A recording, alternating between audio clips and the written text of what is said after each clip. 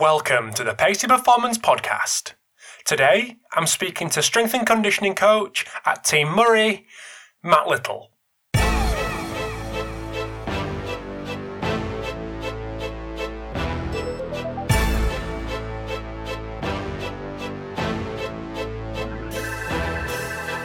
Thanks for tuning in to this episode of the Pacey Performance Podcast. So excited to bring you Matt Little, who is the strength and conditioning coach for Andy Murray and Team Murray.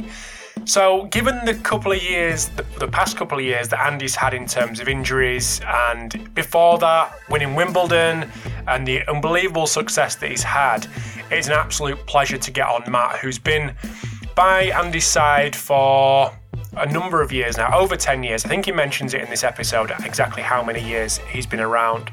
But like I say, absolute pleasure to get him on. So in this episode, we discuss the tough times over the last 2 years with Andy's hip injury, and then obviously making it back in Antwerp to win his last tournament. So a complete shift around in terms of what Matt and the rest of the team have been going through over these last couple of years. We also discussed some of the load monitoring tools and load monitoring techniques that Matt and the team use at Team Murray, and some of the personal challenges that Matt faces being on the road with Andy and the guys at Team Murray. So a really interesting chat, and I can't stress enough how privileged I feel to get Matt on, given the kind of life he leads with Andy and the ups and the downs. So it's great to get this insight into one of Britain's greatest ever tennis players and greatest ever sportsmen. And this comes at a really good time because it's been released a week after the resurfacing documentary on Amazon, which features Andy and follows Andy over the last couple of years. But this was recorded before that, so hopefully this complements that documentary. And I'm sure you'll love this episode and the documentary. This episode of the Pacey Performance Podcast is sponsored by Kitman Labs. So Kitman Labs partners with leading sports teams to help them consistently achieve the highest levels of performance by increasing the impact of their data. So over 200 teams across the globe rely on Kitman Labs' performance intelligence platform to quantify the costs of performance and injury and receive the right insights at the right time. Through unique outcome-driven analytics and the most advanced athlete management system, teams can align their organizations around a shared view of what it takes to drive performance and health and move at the speed of sport to adjust and continuously improve. If you want to know more about Kitman Labs, head over to www.win.kitmanlabs.com/impact. This episode of the Pacey Performance Podcast is sponsored by iMeasureU. So used by leading sports practitioners and biomechanics researchers worldwide to capture and compare multi-limb inertial data in the field, IMU Step from iMeasureU is a dual sensor and app lower limb load monitoring tool which helps practitioners optimize return to play for running-based sports. So iMeasureU have just released their new and improved waterproof sensor Blue Trident, which includes ultra-high G capabilities to quantify high-impact steps such as cutting, landing and sprinting, longer battery life to collect data all day, real-time feedback to aid immediate interventions, and faster workflow so practitioners can review long training sessions within minutes of training completion. iMeasureU, now part of Vicon, works with military, pro and collegiate coaches and athletes from around the world, including the Australian Institute of Sport, US Department of Defense and collegiate and pro teams from around the world. If you want to get to know more about iMeasureU, head over to their website iMeasureU.com or follow them on Twitter or Instagram at iMeasureU. So without further ado, over to the episode with Matt Little. Thanks for tuning in to the Pacey Performance Podcast. So this morning, I'm delighted to welcome Matt Little, who is the S&C coach for Andy Murray at Team Murray. So welcome to the podcast, mate. Thanks, Rob. Great to be on. Been a big fan of the podcast for a while. So it's got me through quite a few long journeys to and from work, I've got to say. So thank you very much. Thanks, mate. Appreciate that. That's very kind of you. So anyone doesn't know who you are, just want to give us a bit of a brief background on yourself, where you started education-wise, and how you've ended up doing what you're doing now. Yeah, so I guess I was one of the lucky ones, really. I knew what I wanted to do for a living a very, very young age. About the age of 16, I loved my tennis. Came into the sport quite late, but loved playing the game and loved training for the game, but realised pretty quickly I wasn't going to be good enough to make any kind of living out of the game. But like I said, I loved the training aspect of it, so I made a decision about the age of 16 that I was going to become a strength and conditioning coach, specifically in tennis. And so just kind of set about a bit of a journey of becoming that, doing my college studies, my university studies, a whole bunch of voluntary work and so on and so forth. So I started working with junior tennis players in Sutton Junior Tennis Centre, which was a centre that sort of prioritised juniors, which was great. So it's good for me to cut my teeth on those kids whilst I was working in the gym there, cleaning machines, as we've all been through and done that little part of the journey. And then, so I started working with some juniors there. Hit a bit of a plateau then, so I decided to kind of go and find the best players and the best coaches. So I went to Australia to volunteer for a year. So I did a year of going around all of the institutes of sports and all of the state tennis centres in Australia to just kind of gain some more experience and get more of an insight into how the very best worked. And as luck would have it, a coach that I met out there then came back to the UK and started working for the Lawn Tennis Association at one of our high performance centres. And through that contact and the interview process and the rest of it, I ended up working at the Junior Tennis Academy in Loughborough with our best 12 to 16-year-olds. So I was up at Loughborough University for about 5 years. So working with our best international juniors. And then through political change, they closed that centre down and opened the National Tennis Centre in Roehampton. So I applied for a job there, got that job, and then started working with our very best senior players, one of whom was Jamie Murray, Andy's brother. So I started working with him, and that went pretty well. He managed to win the mixed doubles at Wimbledon that year, and then met Andy and got kind of chatting to Andy, and he was just kind of in the process of changing his team and actually employing like a full team of experts at that time. So again, kind of as luck would have it, I was one of those people. So I was part of a team of there was 2 tennis coaches, there was a lead strength and conditioning coach, Jez Green, and then myself kind of helping him out, and physio and so on. That was back in 2007. I started working with Andy, and then. So I guess just to talk about how my role has changed within the team, because I've been within the team for 12 years now. Very much at the start of the job, excuse me, I was pretty much not the office junior, but the kind of the whipping boy, so to speak, and doing plenty of forfeits and losing bets and all the rest of it, and kind of being a bit of the joker of the pack. Still doing my job, obviously, but that was kind of also my role within the team. And then as the years have gone on and different team members have left, my seniority in the team has kind of risen, I suppose, to now where I'm, I feel like I'm a fairly senior member of the team. I'm the longest standing team member other than his mum and his wife. So, I guess I've got more of an insight and more say in things that happen, and more of a leading role, I suppose you could say. So it's been quite a journey, quite a roller coaster, really. But that's been the last sort of 20 odd years of my life wrapped up in a nutshell, I suppose. Nice. So how was that team developed then? From when you first went in, and there was changes, etc. Has that been built out, or has that stayed the same?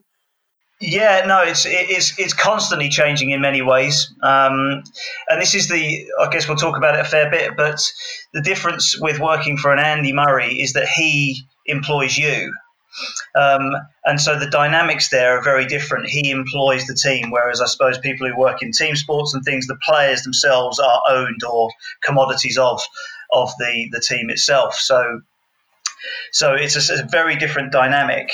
And so you're kind of having to self-manage internally a lot as a team, and also manage Andy from underneath, I suppose, is the way I would describe that dynamic as well. So the team has has changed a lot. I mean, there's been, I don't know, probably 8 or 9 different team members in those 12 years, each with their own characters, with their own methodology, values, beliefs, as well. So sort of trying to be the constant for Andy when the environment around him is changing all the time, and the team, is changing all the time, is something I've kind of prided myself on down the years, is kind of being consistent and being there, and I suppose staying loyal in a way as well. That I feel like I would be someone who would be the kind of the dependable kind of constant, alongside his family, of course. But in terms of his training and his work life, that I guess that's a role that I've adopted kind of informally as well. Mm-hmm. Yeah, it's really interesting dynamic, that, and I hope this doesn't come across the wrong way, but it's something that's come up a couple of times in previous podcasts where, like you say, you have a team, you work in a football club, for example. The players have to work with you because you're there. Yes. There is obviously a trend of people getting their own people, but while at the club, they work with you. Yeah. And obviously you're different, because if Andy didn't want to work with you, well, he wouldn't work with you, just work with someone else. So there's a in terms of keeping, like, you've got a mortgage to pay, you've got to put food on the table, and then there's that relationship that you've got to do right for you and for him as well. That's quite a complex kind of thought process of to do the right thing, but for Andy, but also to do the right thing for you as well. It's a tightrope, to be honest. Depending on the severity of the subject and the seriousness or gravity of the subject, it's a tightrope that you walk, and you have to accept that you're definitely not going to win every battle. You've got to pick your battles. There are some times when you just absolutely have to dig your heels in and say, no, I'm sorry. You pay me as an expert, and this is my genuine expert opinion based on my experiences. So this definitely is or definitely is not happening. And then there are other subjects which are more up for debate. And that's also changed down the years because Andy's got older and more experienced too. So when we were first employed as a team, we were quite dictatorial towards him. He was sort of, I'd say he was 18, 19, something like that. So we were quite, maybe slightly older, but we were quite dictatorial towards him in terms of what he should be doing. And that dynamic has changed. It became more of a conversation, a two-way conversation as he got older. But also there's something to do with, you have to influence someone in that situation. Certainly these days, I now have to influence and convince rather than tell. And the best way to do that, bar none, is making him think that things are his idea. And that's a bit of a fine art as well. So, I guess people would have their own ways of doing this. And as you mentioned, we talked about Brett Bartholomew before, people have their ways of influencing. But certainly my way of influencing Andy would be to make suggestions over a period of time, just dropping things into conversation that I think would be good ideas. And then perhaps if I find a study that might back that up, just drop that into a WhatsApp chat or something, but just generally sort of hint and then just leave it. Because if I continue to push that issue, if he doesn't particularly believe in that subject, then I'm going to put him off it altogether. Whereas actually, if I just drop hints and subtly just let it marinate, then you never know, in a few weeks' time, he will turn up and say, oh, I'd actually like to start doing this. And then you say, oh, what a great idea. Fantastic. Why don't we give that a try? And that, for me, is the best way of trying to influence that situation, really, because, these guys and girls are extremely high performers. They've got big egos. They also have very strong views on what they should and shouldn't be doing. Like I say, especially more experienced ones like Andy. So yeah, the dictatorial approach no longer works, and you'll get short shrift, I think, for dictating to someone. So you've got to put more thought into it than that. So what you mentioned that there was a couple of there's been a couple of changes over the years that you've worked with Andy. So and you obviously haven't changed because you're still there. So are them things that you've just mentioned some of the reasons why you have stuck around, because you've been able to evolve from when Andy was 19, 20 to now? Yeah, I guess so. Yeah, I guess so. I mean, particularly the regime of tennis coaches that have, I'm sure people who work in football who see a succession of different managers have similar experiences where you have to adjust to what's coming in, or you don't. And if you don't, like you say, then that's you done. But if you want to stick around, and for me, the best way to do the job is to still be in the job, which sounds obvious, but, is to think, okay, well, how do I need to adapt to this person, to this situation? And then how do I influence that over time, over the long term? Occasionally when a new coach comes in, you have to kind of initially put your foot down and say, look, this is the plan. We have a current plan at the moment, and this is what we're going to follow, unless you have some really strong views about changing that. This is the plan that we've been doing and what that has been working from a physical perspective. But other times it's good to just kind of sit and watch and wait for that person to come in and give them the reins, I suppose, for a while and see how that develops and try and influence it over time. And I think you've got to weigh up and you've got to feel, and I talk a lot about feel, and I know other coaches talk a lot about getting a feel for situations and weighing up that situation. And I think that's such an important skill to develop is developing your feel over time for situations. So let's say a coach comes in who's got a big personality, very dictatorial, isn't really interested in what the support staff have to say in the immediate term, then you have to accept that situation, wait, and again, influence over time, dropping suggestions in, bringing ideas at the right times, rather than clashing and saying, well, no, this is exactly how we do it. So, yeah, I've kind of gone around the houses a bit there, but those situations are continually changing.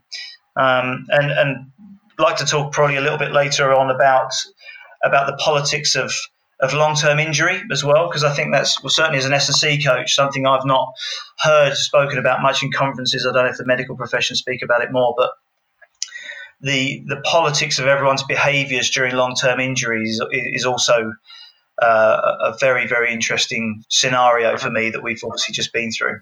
Yeah, we'll dive into that in a little bit. I mean, one thing I just want to touch on there is, and it came up in a conversation I had with Ian Piper, who looks after the S&C for the Brownlees, and it was a very similar situation in terms of the information that is presented to them, maybe it be a research or a book, just to try to influence safely what may be coming in the future to, obviously, like you say, make it their idea.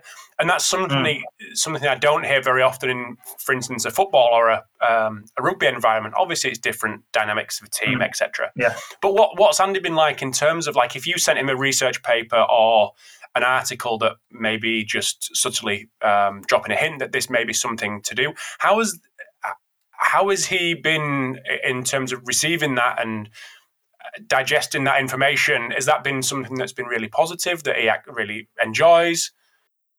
Yeah, if it's something that he really wants to do, or if it's a subject that's really important to him, let's say his hip injury, he, and I expect many other athletes will be the same, will research it to the nth degree, and will know more about that subject than most people. They will obsess over that subject and research it.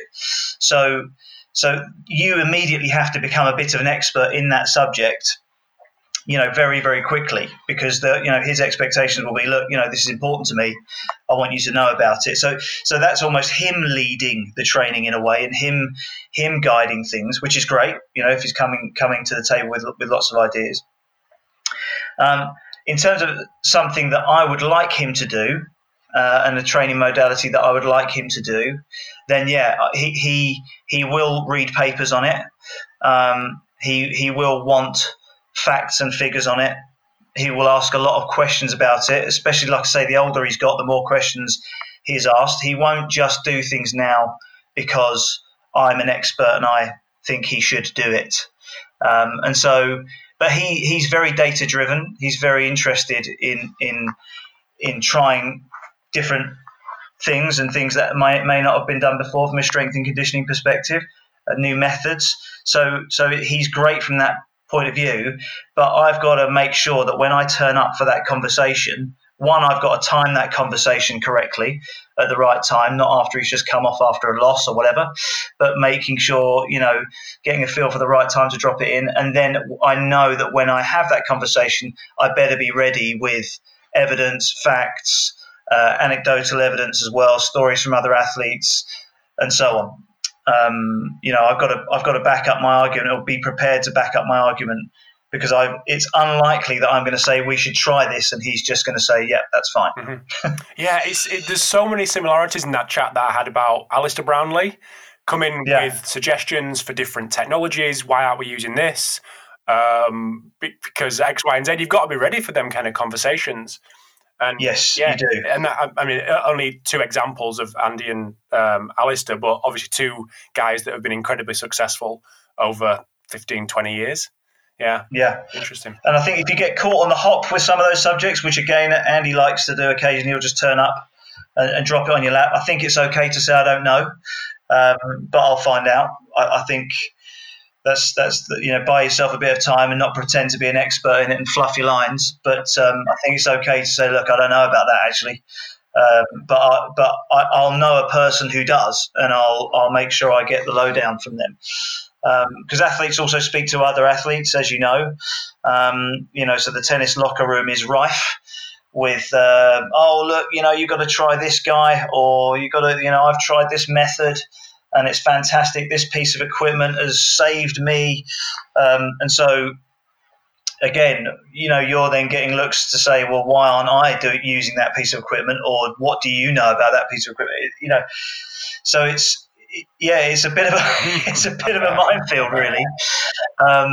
But again, because I've been with him 12 years, I've got the ability to say, look, yes, I've heard of that, and actually it's rubbish, or no, I haven't heard of that. I've got no idea about it, and I'll definitely look into it.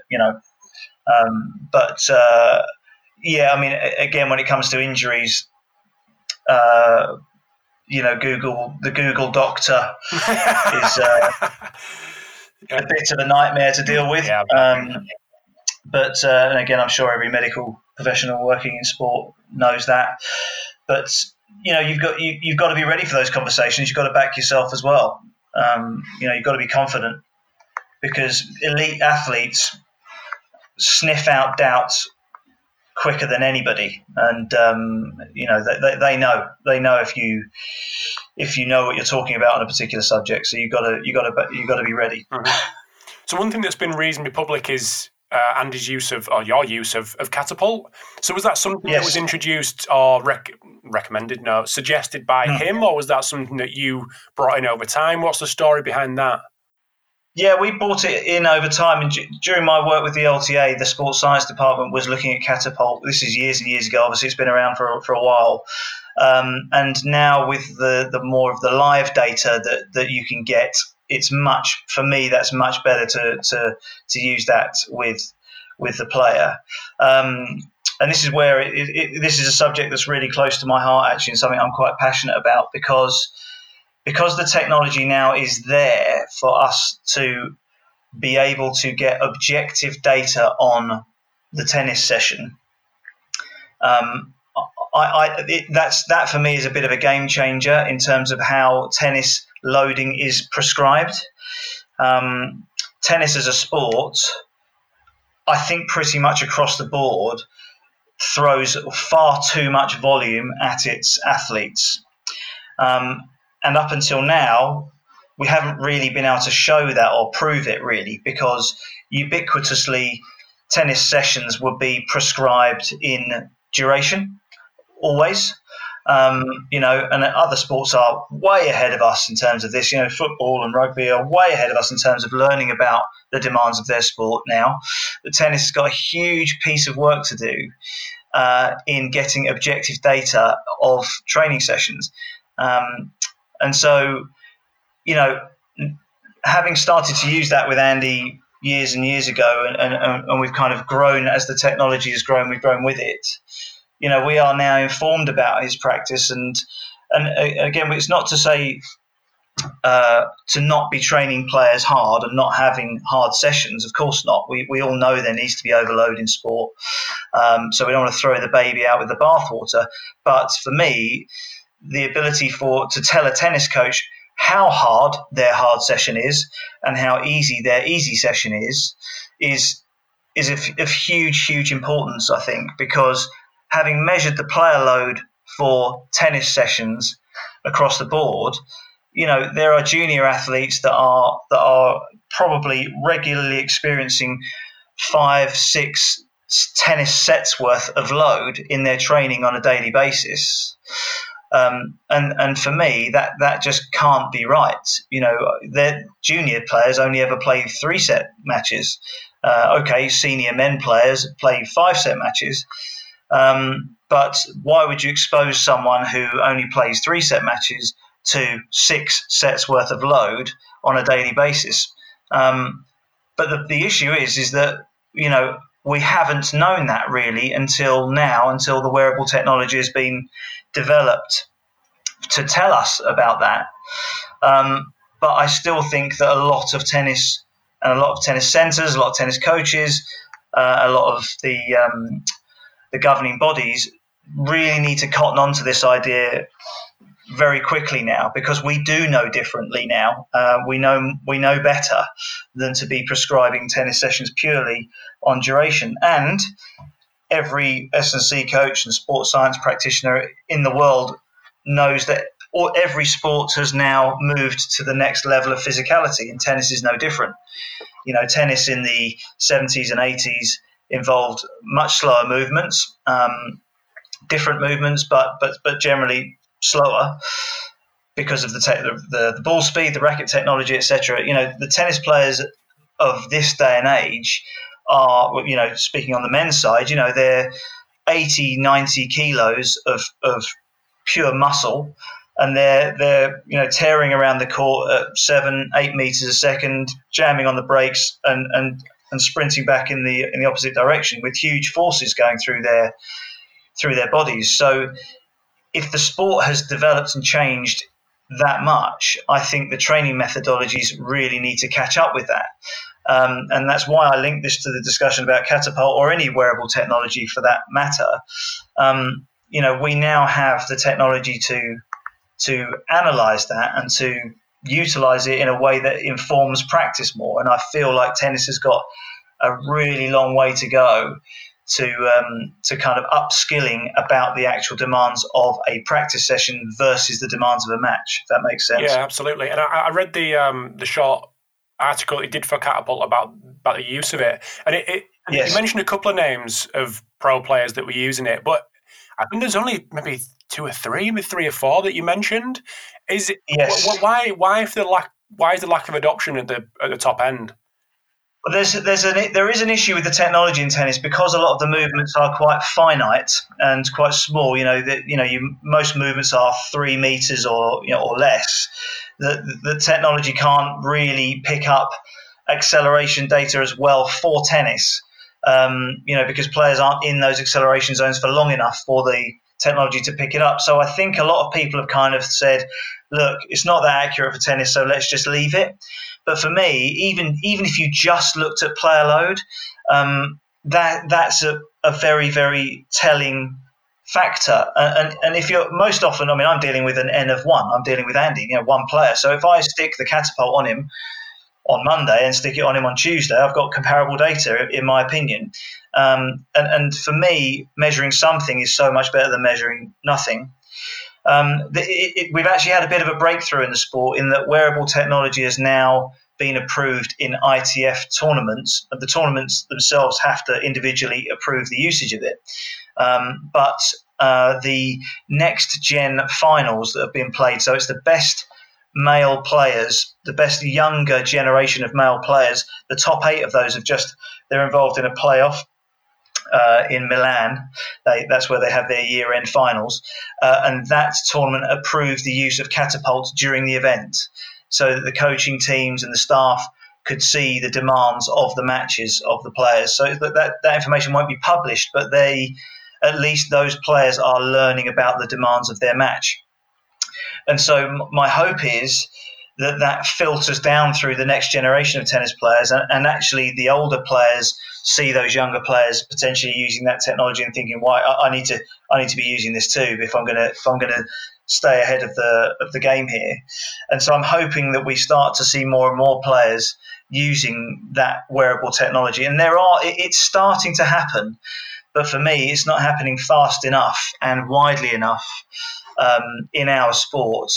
Because, like I say, and I'm not talking about wearing it all day, every day either. I think people can use it, learn from it, adapt their training accordingly, and then leave it alone for a little while, and then perhaps revisit it. It's not something that I'm talking about seeing players using it for every session for their entire lives and wearing it for every match.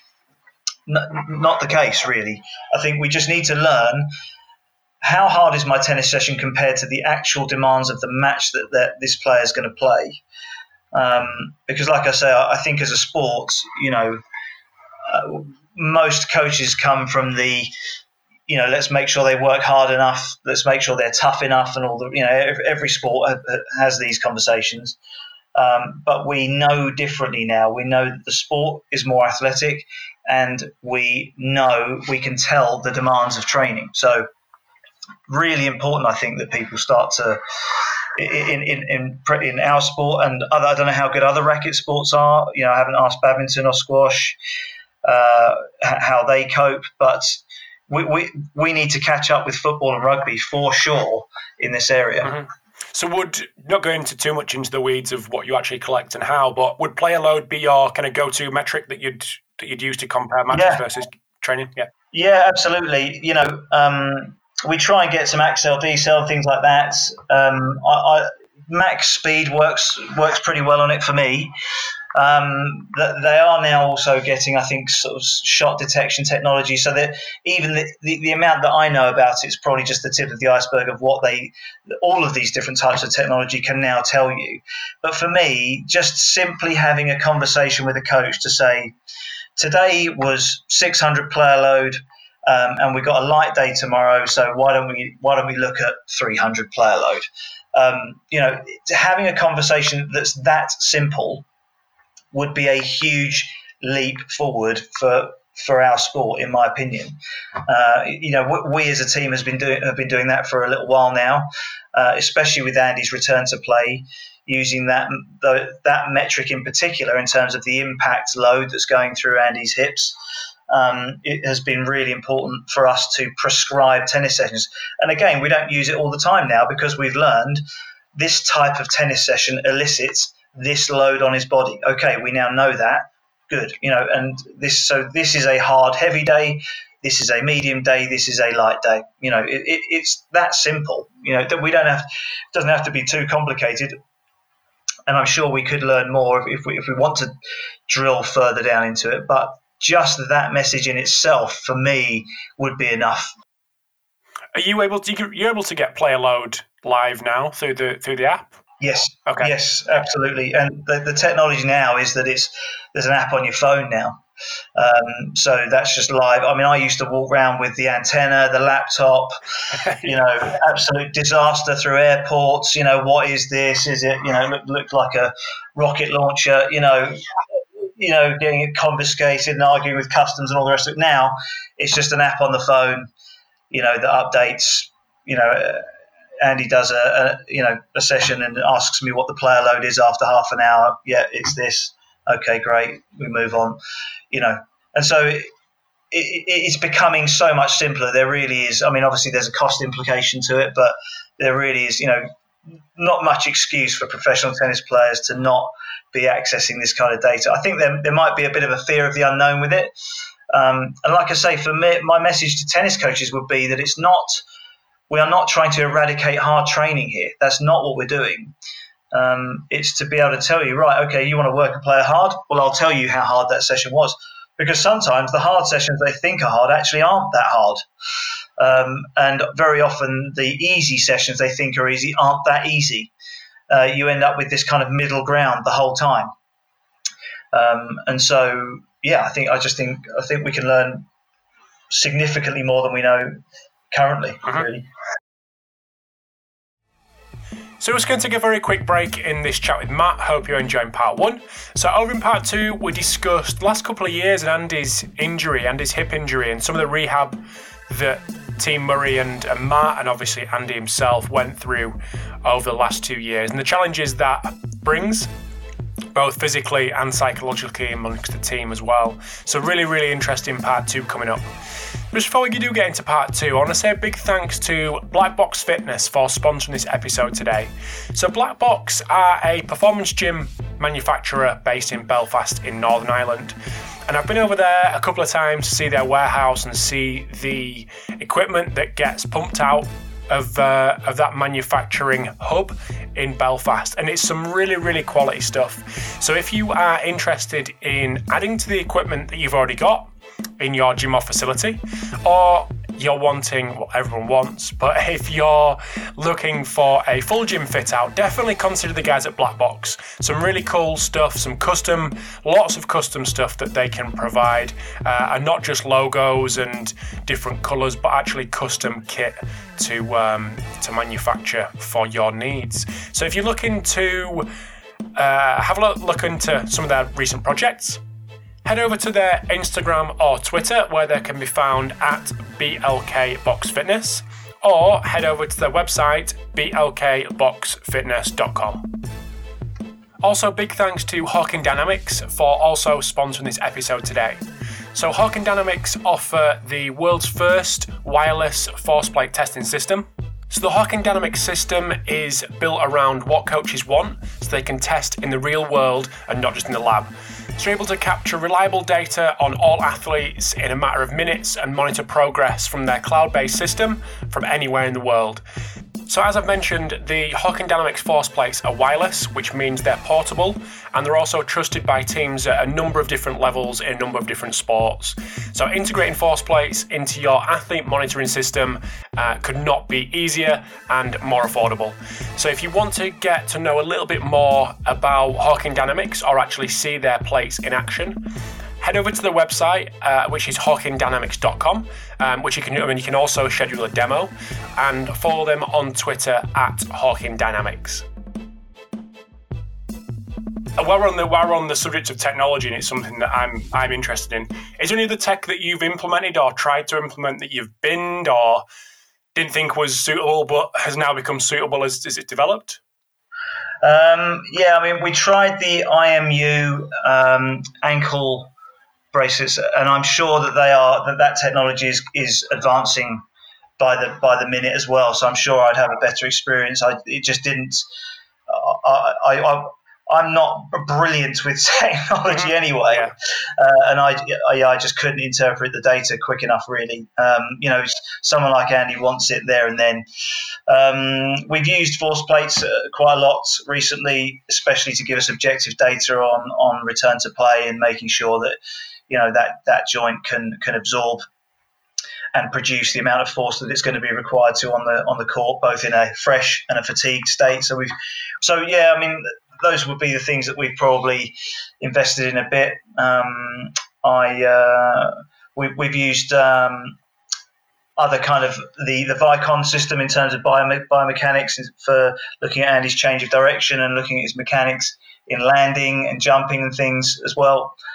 We've been looking at that kind of stuff as well, but that was in the lab at St Mary's with the team there. Yeah. So that wasn't anything sort of portable. Okay. No, sweet. We also look at the camera-based technology as well. So tennis has usage of Hawkeye.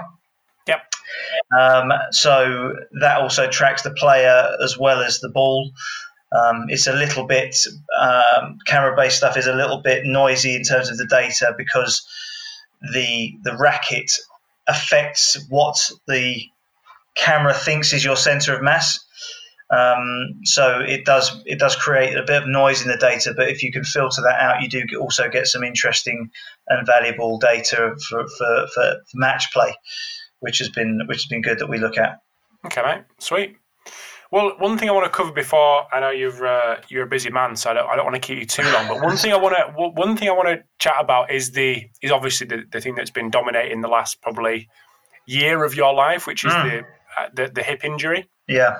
How long has that been going on? Has that been going on quite a while? Yeah, it's been a 2-year process since he kind of broke down with the injury itself. I mean, it was we were just talking about it the other day. It was throbbing and sore for a long time before that. But that was just something that Andy just used to manage, and we used to manage as a team. But Andy played a match against Stan Wawrinka in the French Open in 2017. And it obviously went past the tipping point, basically. And he'd been struggling with it ever since, really. So, yeah, we've been through a journey of 2 years, really, where we were obviously trying to manage the injury conservatively, trying to get the rehab done, trying to strengthen it, stabilize it, get the range back, and so on and so forth. But so that we did kind of 8-9 months of that, came up short. So then he decided to have the first surgery, which was more of a sort of keyhole surgery, kind of try and clean it up a little bit. We then rehabbed that for basically another year, trying different methods of rehab and things. We went to see Bill Knowles out in the States as well, and just tried every different approach to work with that situation and that surgery to maximize the benefits of that, and ultimately just came up short. It just wasn't rehabbable. It wasn't fixable, unfortunately. So Andy really faced this choice of a resurfacing surgery, which, the death knell for people's careers in terms of having surgery that's that invasive, was the reason for putting it off for so long. But another tennis player, Bob Bryan, a doubles player, had the surgery and was pretty positive about it, and was saying, look, I think there's a chance you'll be able to come back. Not sure how it's going to look, but there's a chance you're going to be able to come back. So it's worth giving it a try. So in January of last year, that was kind of when Andy made that decision to go for that surgery. He famously went to the Australian Open, tried to play. He got pretty upset in a press conference before the tournament, and people kind of assumed that was him really announcing his retirement from tennis, which actually wasn't announcing his retirement from tennis. He was just pretty upset at the time, and in obviously genuine distress, and didn't know how the surgery would turn out. None of us knew how the surgery would turn out. So went for the surgery, had that in early February, and rehabbed that, and the rehab's gone significantly better than any of us could have hoped for, really. And so he started playing some doubles in the summer at Wimbledon on the grass, and then played a little bit more doubles in the States. We decided to give the singles a try, and that's gone from strength to strength. Obviously it was a bumpy road, but about 2 months maybe of playing singles tennis, and he won. He finished the year by winning the European Open tennis tournament in Antwerp, and beating Stan Wawrinka in the final of that tournament in a really difficult, long 3-hour match. It was a long match anyway. And so, it was. It's been an incredible journey, and we weren't sure if Andy would ever win a tournament again. We weren't sure how many matches he would win again, to be honest. Let alone winning tournaments, and 8 months after surgery, he's won a tournament, which is just exceeded all of our wildest expectations, really. So it's been a heck of a journey. We've been through really, really dark times, and anyone who's been with an athlete with a long-term injury will definitely be able to relate. Really dark times. So for us to be sitting here now having a discussion about Andy winning tournaments, is just absolutely incredible, frankly. Mm-hmm. So how was that? Like, everyone saw the press conference in Australia and was like, this is absolutely heartbreaking to watch. Yeah. Obviously, the reality maybe was a little bit different to what was perceived. I like the retirement, etc. Yeah. But how have you dealt with that psychologically, and also helped Andy and the rest of the team deal with that psychologically? Yeah, it's been a process that I've learned so much from, in terms of, like we mentioned earlier, the sort of the politics and the managing the entire situation around a long-term injury, because you've got to manage yourself and your own emotions and your own fears, because again, Andy's my boss. If he stops playing tennis, I'm out of a job. That's what I was managing thinking, managing those emotions, also managing everyone else's fears, because everyone else is in the same boat, so trying to help them through that situation as well. Then managing the athlete, managing their family and their expectations and their fears around the process, the management company and the commercial sponsors, managing them and their expectations. And then you've got this whole world of other influences, which are, the media, but also other experts that are reaching out and saying, look, I can fix this. I know his problem. I've got the answer. So there's experts that you say no to, but there's also experts that you say yes to, that you allow into the inner circle to help out, and how you manage those experts as well.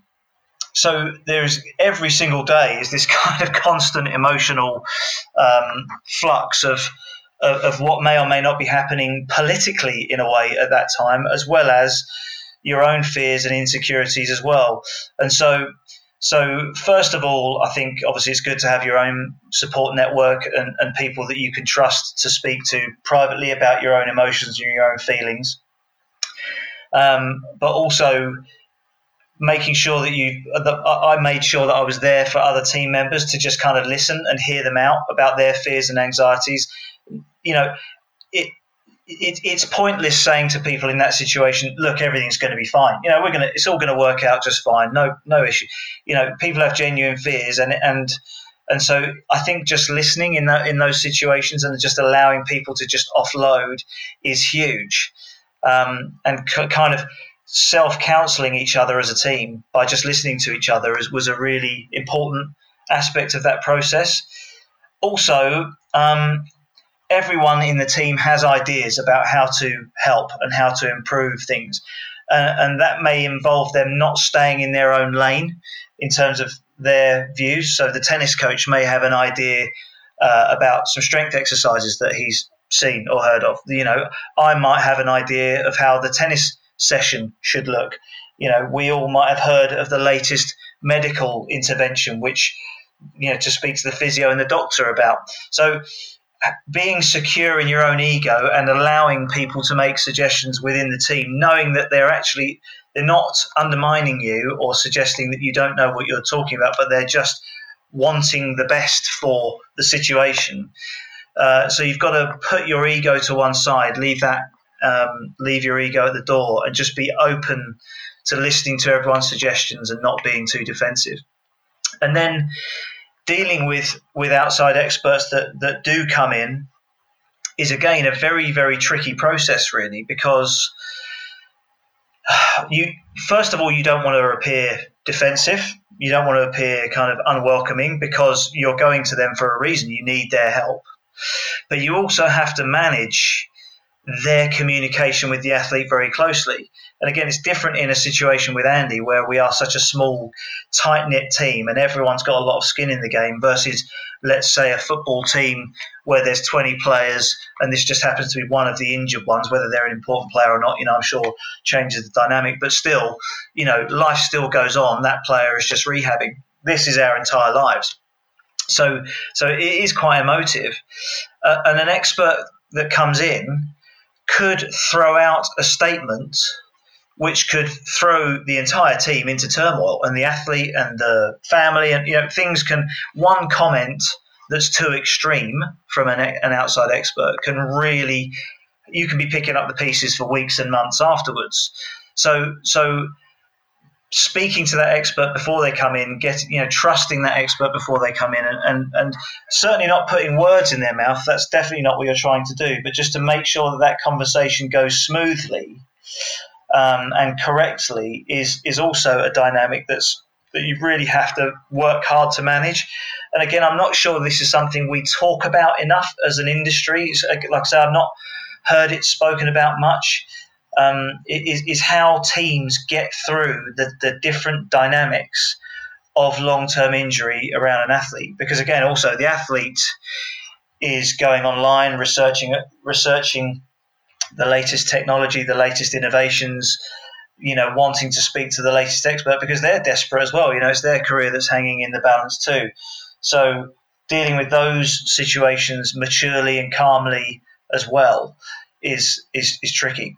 Then you've got the trust situation as well. Your rehab program isn't working. That's the reality. Whether you're working hard to do the rehab, and actually that work isn't improving the injury. So there's a trust situation there between you and the athlete and the rest of the team as well, where people are saying, look, this is your plan. It sounds good, but the reality is it's not working. How did you deal with that as a practitioner when things weren't?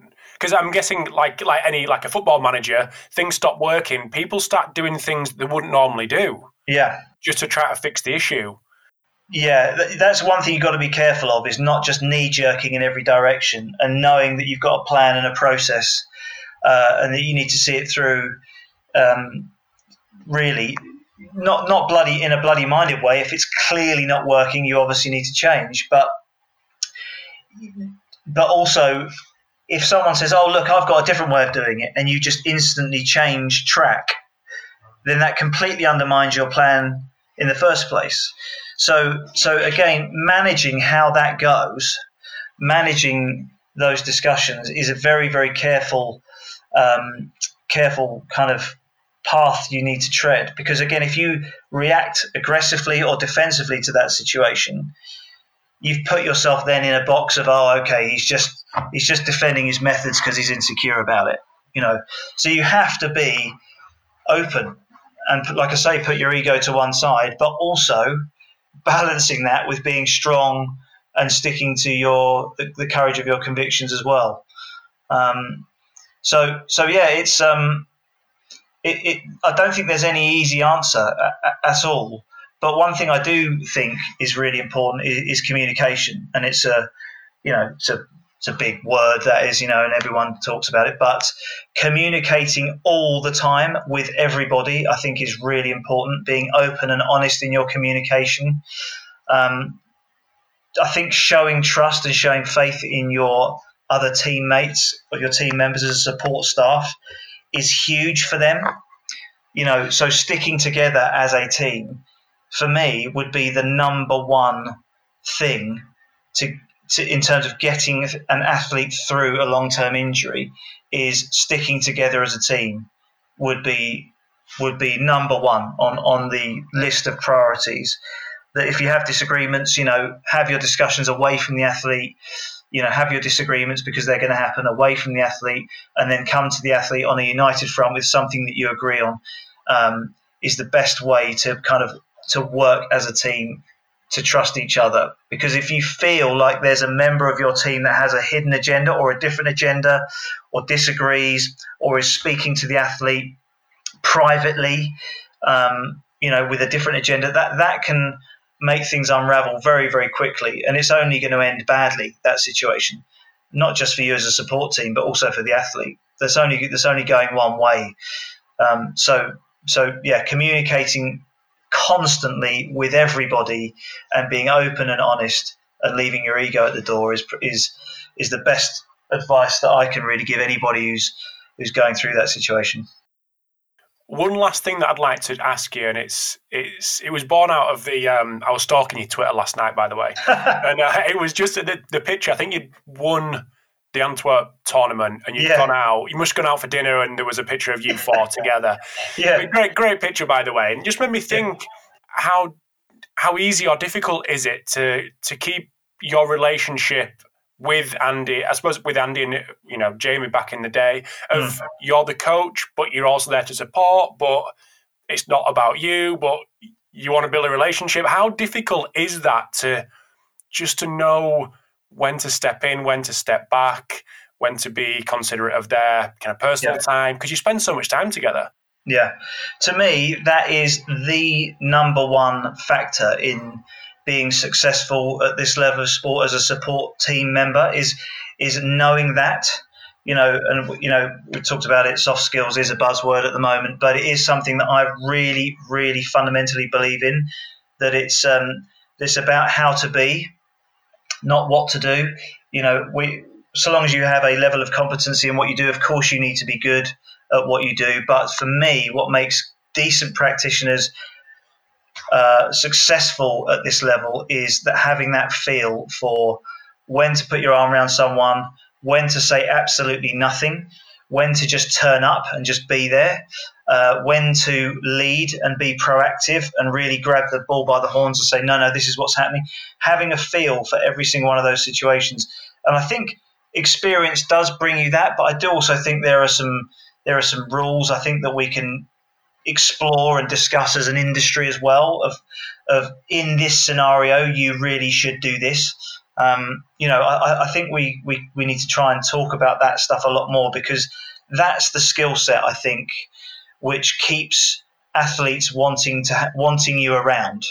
And you've only got to mess that up once or twice and people then don't want you around anymore and you can't implement your fantastic program that you've written. So those skills for me are the reason why I'm still sitting here in a job with Andy today.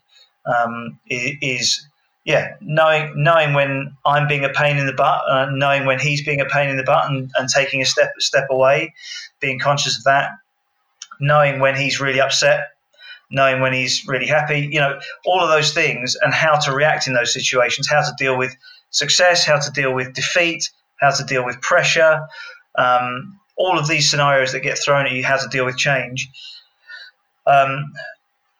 Massively important, I think, in terms of being successful. More important, in my opinion, than knowing, what sets and rep range for strength development is the right one. Of course, that shouldn't be underplayed. That is important. Of course, it is. But the people that I've seen that have been around good athletes for a long time, they feel the situation very, very well. And the only ones that stick around that don't feel situations very well are the ones that are just so damn good at what they do. The athlete will put up with them being around anyway because they are so good at what they do, So some people are just that good at their jobs that people will put up with them anyway. There are those people out there, don't get me wrong, and they are very successful people and they are brilliant at what they do. But for the rest of us who are just trying our best and trying to improve and trying to do our best each day, I think you do yourself a huge favor in learning feel and learning how to be rather than how to do. If that makes sense. Absolutely makes perfect sense. Well, I've kept you 3 minutes over 9:15, so apologies for that. But anyone that wants to dig into a little bit more detail about what we've discussed or just ask any questions, what's the best place for people to reach out to you? Would Twitter be the best place? Yeah, I check my Twitter the most. I suppose I use that as my kind of newspaper. So I'm on Twitter a fair bit. I do post a bit of Instagram stuff about the work that I do, but people can always reach out to me in private, message me on Twitter and things like that as well. But also, Andy's got the movie of our last few years, the journey of the last few years coming out as well, called Resurfacing, and so that people will be able to watch that and kind of just look at what we've been through the last few years, what he's been through, more importantly, for the last few years. And like I say, for us to be sitting here now off the back of him actually winning a tournament only 8 months in to the rehab is, it's quite some story. So well worth a watch, and let me know what you think of it. Absolutely, I can't wait. So was the Antwerp event included in the documentary, or was that too late? I'm not sure because it's kind of been done and dusted, and then he won the tournament, so I don't know how it ends. Okay. I was going to say, because I bet Amazon had their fingers crossed, toes crossed, like just win this because this tops it right off. Exactly, yeah. It's interesting. Yeah, it'd be interesting how they finish it. But either way, the process was there, and he got the result that he got, which is quite spectacular. So who knows how the future's going to go? We got no, because there's so few people that have been through this process, and particularly singles tennis players. No one's been through this process. We don't know what's going to happen in the future. Anything could happen. But while I sit here speaking to you now, it's pretty good. Excellent. Well, thank you very much for coming on, Matt. Really do appreciate you taking the time and especially being so open in the journey. So I love it. Yeah. Thank you very much. No, anytime. Thanks, Rob. Thanks, Matt. Thanks for tuning in to this episode of the Pacey Performance Podcast. I hope you enjoy the chat with Matt. As I said at the start, I feel absolute privilege to be able to get him on and chat through some of his experiences with Andy over his career. So also big thanks to Hawkin Dynamics, to iMeasureU, Black Box Fitness and Omega Wave for sponsoring this podcast today. So we've got some really cool guests coming up over the next couple of weeks, but I had some really cool interest in the last couple of episodes of the podcast with Alex Natera and Pierre Barrier. So if you haven't checked them out, make sure you do. Also, ensure that you press subscribe on your chosen podcast player. So every Thursday morning UK time, you will get a high quality guest from the world of sports performance onto your phone, tablet or PC. So thank you again for your support, and I will chat to you next week.